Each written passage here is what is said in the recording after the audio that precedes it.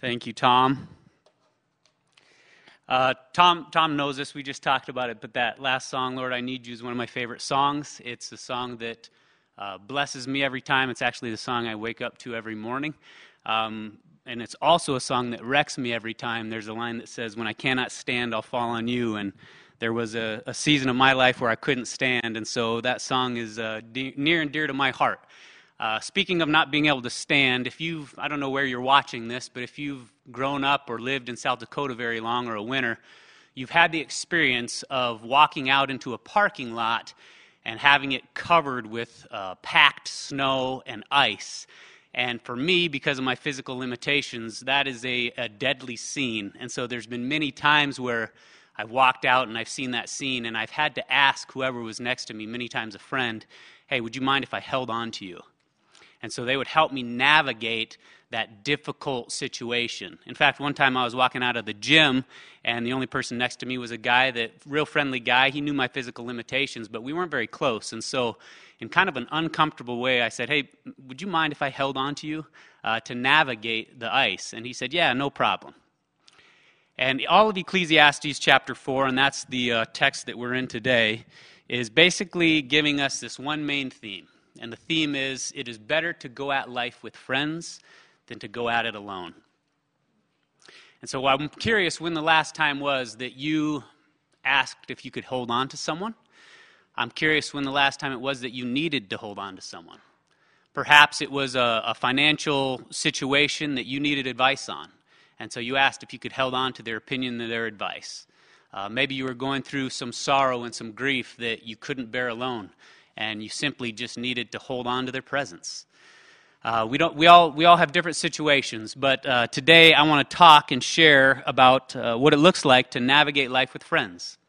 Ecclesiastes chapter 4, verse 9 says, 2 are better than 1, because they have a good reward for their toil. For if they fall, one will lift up his fellow. But woe to him who is alone when he falls, who has no one to lift him up. And I'm telling you from my ice example, it's even better to have someone hold you so you don't fall. So if you join me in a quick prayer. Father God, we thank you so much for this day. Thank you for this time. Thank you for your presence. God, thank you that you have hardwired in us the ability to receive love and give love, that you have placed in us this longing and this ache for companionship, for friendship, for fellowship. And I pray that wherever people are, they would experience that now, whether it be in solitude with you or with those that they're gathered around. It's in Christ's name we pray. Amen. So today what we're going to do is we're going to walk through Ecclesiastes chapter 4, just sections at a time as we kind of rifle through this. Keep in mind that common theme that we've seen a couple places in Ecclesiastes, really all throughout the book. One is that we have, in some ways, two opportunities or two approaches to life. We can strive out of our own resources to achieve gain, or we can learn to receive gift from God. And so let's start in a fine place to start, right? Verse 1. I'm going to read this to you. If you have your Bibles, follow along. Otherwise, we'll have it up on the screen. Again, I saw all the oppressions that are done under the sun. And behold, the tears of the oppressed, and they had no one to comfort them. On the side of their oppressors there was power, and there was no one to comfort them. Verse 2, and I thought the dead who were already dead more fortunate than the living who are still alive. But better than both is he who has not yet been and who has not yet seen the deeds that are done under the sun. So in these first 3 verses, we get this idea. Solomon's unpacking the travesty of oppression. And oppression is basically when one uses their authority or their power for unjust gain to the disadvantage, to those who they are over. And so we all understand and have seen in the history of the world what oppression looks like, whether it be child abuse or one people group oppressing another people group. And there's so many times that rips our heart because we realize how unfair, how unjust, how disadvantaged it is, all for the gain and sake of another individual. So how are we to respond to this? Shall we shed tears like in John 11:35? Shall we rip our robes like in Job 1:20? Or how about in Mark 11:15 when Jesus overturns tables? There's so many times that even though we don't have the answer for why things happen in life, we see these heartaches and we'd rather just turn our eyes away and focus on more pleasant things. But yet God calls us to action. And I think there's two applications, personal applications here in these first 3 verses. And we get the first idea from Psalm 73 of how we as Christians are to respond when we see this oppression. Psalm 73, when he's considering the haves over the have-nots and the wicked are continually blessed, the psalmist says this, "When I thought how to understand this, it was too painful for me. Until I went into the sanctuary of God, then I understood their end." So the idea is, when we just look on the surface of heartache and suffering and pain and oppression, there's tons of confusion. But as we enter into fixing our eyes on God, we start to see what he values. If you remember the Sermon on the Mount, it's God saying, let me show you what actual blessing is. Let me show you what I truly value, and it's very, very different than the world. So one, we need to shift our economies to God, to love what he loves. And 2, he reminds us, even in Ecclesiastes 3, he says, I have set eternity in your heart. It's his promise that we are eternal beings, and though these light sufferings and this oppression is horrible and it hurts his heart, that he is going to make all wrongs right again. And so our first, I think, approach to seeing oppression is, 1, recognizing, going back to fixing our eyes on God and understanding that, 1, he is the victor, he is just, and 2 is to ask him what he would have us do. And so the first thing I think we can certainly do is we don't want to be guilty of being the oppressor. And so if there's ever a place and time where we have a position of authority or power, God warns us to not use that for unjust gain over other individuals. Again, it continues to follow this theme of, are you using your own resources to gain for yourself? And number 2, I think we're called to comfort those that are oppressed. When we see injustice, when we see people hurting, we're called to have a heart of compassion. We're called to ask God if there's something we can do to help. In Matthew 9:36, Jesus saw the crowds. He had compassion for them because they were harassed and helpless, like sheep without a shepherd. So there's sometimes your compassion might motivate you to minister to the crowds, but more likely than not, it's probably more like the Good Samaritan who is called to minister to one weary traveler, or to adopt one child, or to ask if you can rake a widow's yard. When there's people in need, our call is to bring comfort to them as we have been comforted. Let's move on to verse 4. It says, "Then I saw," Solomon pivots from oppression to toil and work. He says, "Then I saw that all toil and all skill in work comes from a man's envy of his neighbor. This also is vanity and striving after the wind." And so what he's saying here is the motivation that he sees on earth, under the sun, apart from God, is that the motivation is to get ahead. The motivation is to outdo. The motivation is competition. It's envy. I see something that I want, whether it be a position or respect or possessions. And so that's what strives our work ethic. And he's saying it's vanity. And you think about what envy is. Envy is the opposite of love. If love rejoices in the good fortune of others, envy is seeing the good fortune of others and wanting it for ourselves. Again, gain. So what should be our motive to work? Well, I think it's still based on relationships. Again, based on doing life together, based on friendship, based on companionship. Where I believe we're called to work so that we can provide for those around us. We're called to work so that we can be generous and give to building the kingdom of God. We're called to work so that we can create spaces and instruments and widgets and atmospheres and services to bless and serve other people. And so if I approach if you approach your work without the context of your friend or your brother or your family, there's a good chance we're doing it with the wrong motive. So we in our culture see a tremendous amount of striving for gain and overworking. And so in verse 5, one would say, well, what's the response to overworking? Well, one might say, well, let's just not work at all, right?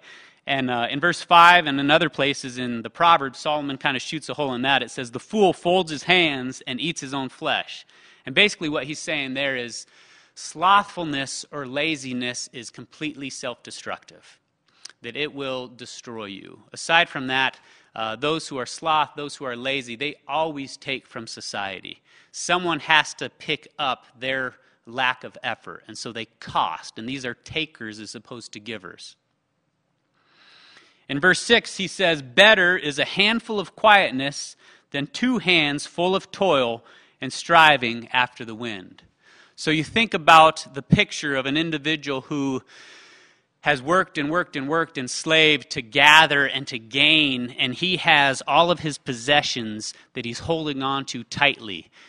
Yes, there might be a lot, but it is incredibly heavy. And so aside from that, he's totally occupied and obsessed with what he has or what he needs to keep or adding to that 2 hands. And so he's not free to do anything else. And Solomon says it's better to have 1 hand full of quietness.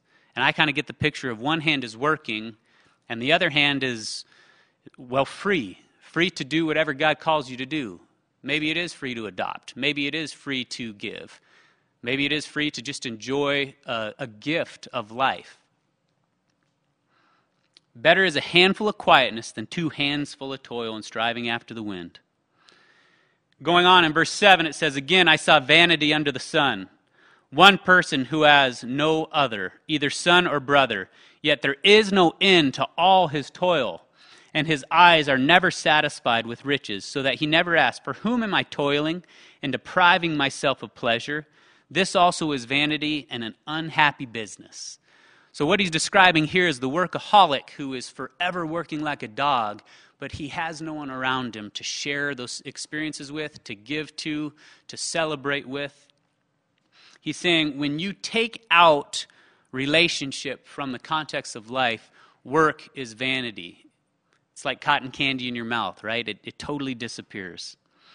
And so I think there's 2 things that our work ought to remind us of and the motive that we're working for. One is worship. If I am called to work, I'm called to work as unto the Lord, as it says in Ephesians. And the other is love. I am called to work unto the Lord for the benefit of others. You can see how this is completely enveloped in the idea of relationship. And now our work has purpose and meaning and joy. In verse 9, Solomon begins to transition. So far he's talked about the damage and danger of living life alone, out of your own self-effort for your own gain. And in verse 9, he starts to share with us the benefits of companionship and friendship. Many of these verses are familiar to us. Verse 9 through 12, it says, 2 are better than 1, because they have a good reward for their toil. For if they fall, one will lift up his fellow. But woe to him who is alone, when he falls and has not another to lift him up. Again, if 2 lie down together, they keep warm. But how can one keep warm alone? And though a man might prevail against one who is alone, 2 will withstand him. A 3-fold cord is not quickly broken. So again, we see that 2 are better than 1, and he even goes on to say 3 are better than 2. And as Ben shared earlier, we're going to formalize this for men, but I want to encourage all of you during this time where there's a difference between solitude, which I see as good, and cultivating our hearts and being introspective enough to know ourselves and to seek God, and isolation. Solitude, I think, is good. Isolation is bad. And so our encouragement, and my encouragement to you, is find 2 other people to pray with, whether it be daily or weekly or every other day. We're designed to do life together, and I think if you take the initiative, if you take the step and invitation to connect hearts on that level, you will have incredible benefit, incredible reward that Solomon is highlighting here in these verses. And then in verse 13 it says, better was a poor and wise youth than an old and foolish king who no longer knew how to take advice. I'm kind of speculating here, but many times when we write about things that we know. And so, empowered by the Holy Spirit, Solomon has his experience, specifically his family, to look at. And I'm wondering if the poor and wise youth who turns into a king if he's considering his father David. Remember, David was a shepherd, and then he was anointed by God to be a great king of Israel. And I'm wondering if the old foolish king who stopped learning how to take advice was Saul. And so looking into that, it says, For the young king in verse 14, he went from prison to a throne, though in his own kingdom he had been born poor. I saw all the living who moved about under the sun, along with that youth who was to stand in the king's place. Verse 16, there was no end of all of his people, all of whom he led. So this could be considered like the rise from rags to riches, the rise up to the top and have a great following. But then look what it says. Yet, those who come later will not rejoice in him. Surely this also is vanity and striving after the wind. So here Solomon's going back to that idea of even things that seem good, even when you're at the top, it's temporary if it's not infused with the anointing of God and the relationships of loving one another and building his kingdom. So again, he points out this old monarch who no longer takes advice from people. And I think that's one way we choose to isolate ourselves. That's one way we choose to, again, instead of receive gift, we choose to seek gain on our own rhythms with our own resources. And this is what it says in Proverbs 18, 1 and 2. It says, whoever isolates himself seeks his own desire. He breaks out against all sound judgment. A fool takes no pleasure in understanding, but only and expressing his opinion. And so as we go through these verses, as we go through the chapter of Ecclesiastes 4, we do get these themes of it's better to do life together than alone. Isolation is bad, solitude is okay. But how are we as Christians to guarantee in some ways that we have friends? What's our approach to be? Many of us pray for friends. Most of us want friends. But how are we to attract friends? What are we called to do as givers instead of takers? And I see Jesus in Matthew when he's asked about what's the greatest commandment. I think he gives us insight into this. So Matthew 22, 37 and 38 says, you shall love the Lord your God with all of your heart and with all of your soul and with all of your mind. This is the great and first commandment. And the second is like it. You shall love your neighbor as yourself. So what Jesus tells us is we're called to be in a loving relationship with God, and we're called to relate to others in love. I want to give you an example that my wife shared with me around Easter as she was reading through the book of John. She got to this point in John 12 and 13, and the context is Jesus is declaring his oneness with the Father. He's praying to the Father, and as he focuses on his Father, listen to what he says in John 13, verses 3 through 5, and keep in mind, I really think this is how you attract friends. Jesus, knowing that the Father had given all things into his hands, and that he had come from God, and that he was going back to God, rose from supper. He laid aside his outer garments, and taking a towel, he tied it around his waist. Then he poured water into a basin, and he began to wash the disciples' feet. So we know the story where Jesus, the King of Kings and Lord of Lords, the God-man, washes his disciples' feet. But I think it's so interesting, right before he does that, it says he knew that he came from God, and he knew that he was going to God. And in that security, that is what empowered him to serve others.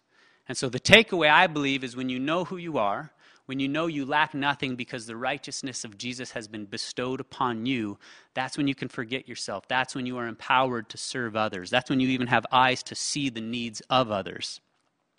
In Mark 10 and in Luke 22, Jesus talks about the servant leadership. And so one way to guarantee not doing life alone, I think, is to recognize any position that you have of authority is there so you can bless and serve and love others. And when you do that, it is incredibly attractive. Once you have friends, Ben talked earlier about we are a community being transformed by Jesus Christ. That's one of our mantras at Rimrock. So what do you do once you have close friends? I think then you can focus and pivot on serving others as a group.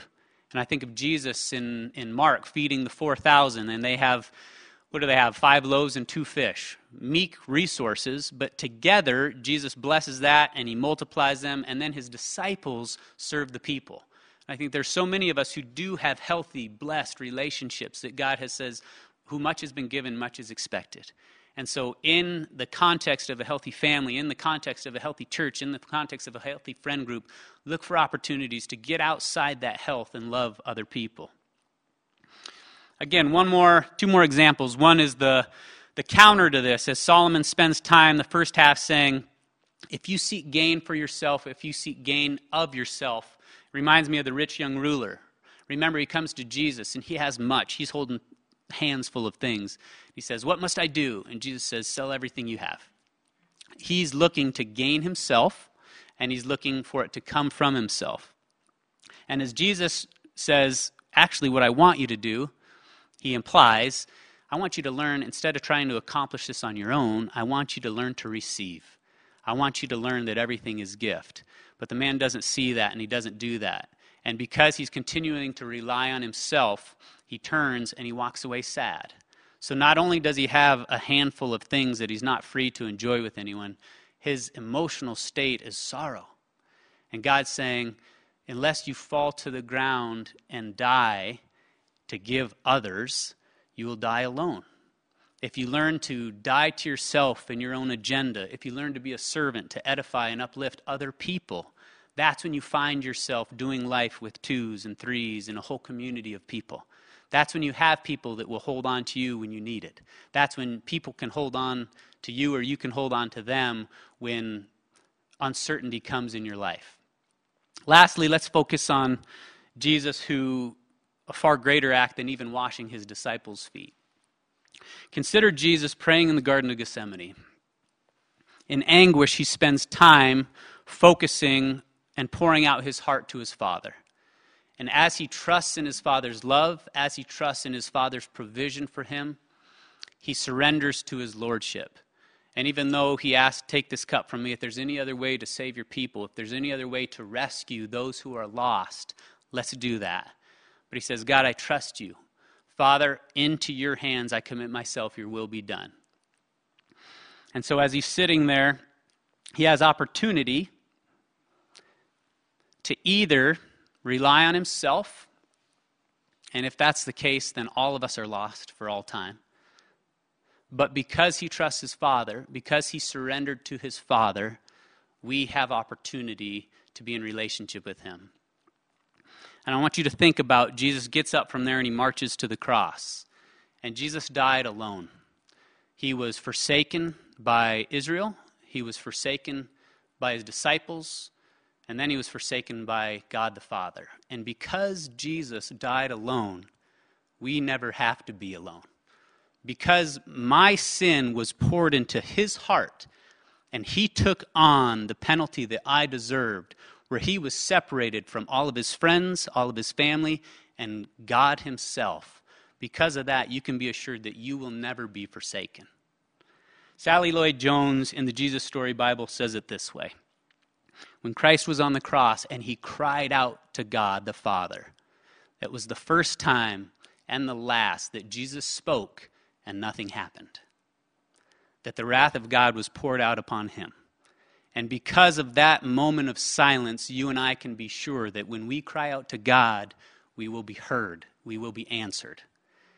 And so we have opportunity here to recognize the cost that we have the opportunity to have companionship and friendship. Where Christ died alone, Christ felt silence, and when he rose from the grave, he said, now you have an opportunity not to be alone, not to be an alien, but to be in fellowship with the Trinity in a personal way, and to be in fellowship with your brothers and your sisters. Pray with me. Living God, I do praise you and thank you that you hear me now because of the sacrifice of Jesus.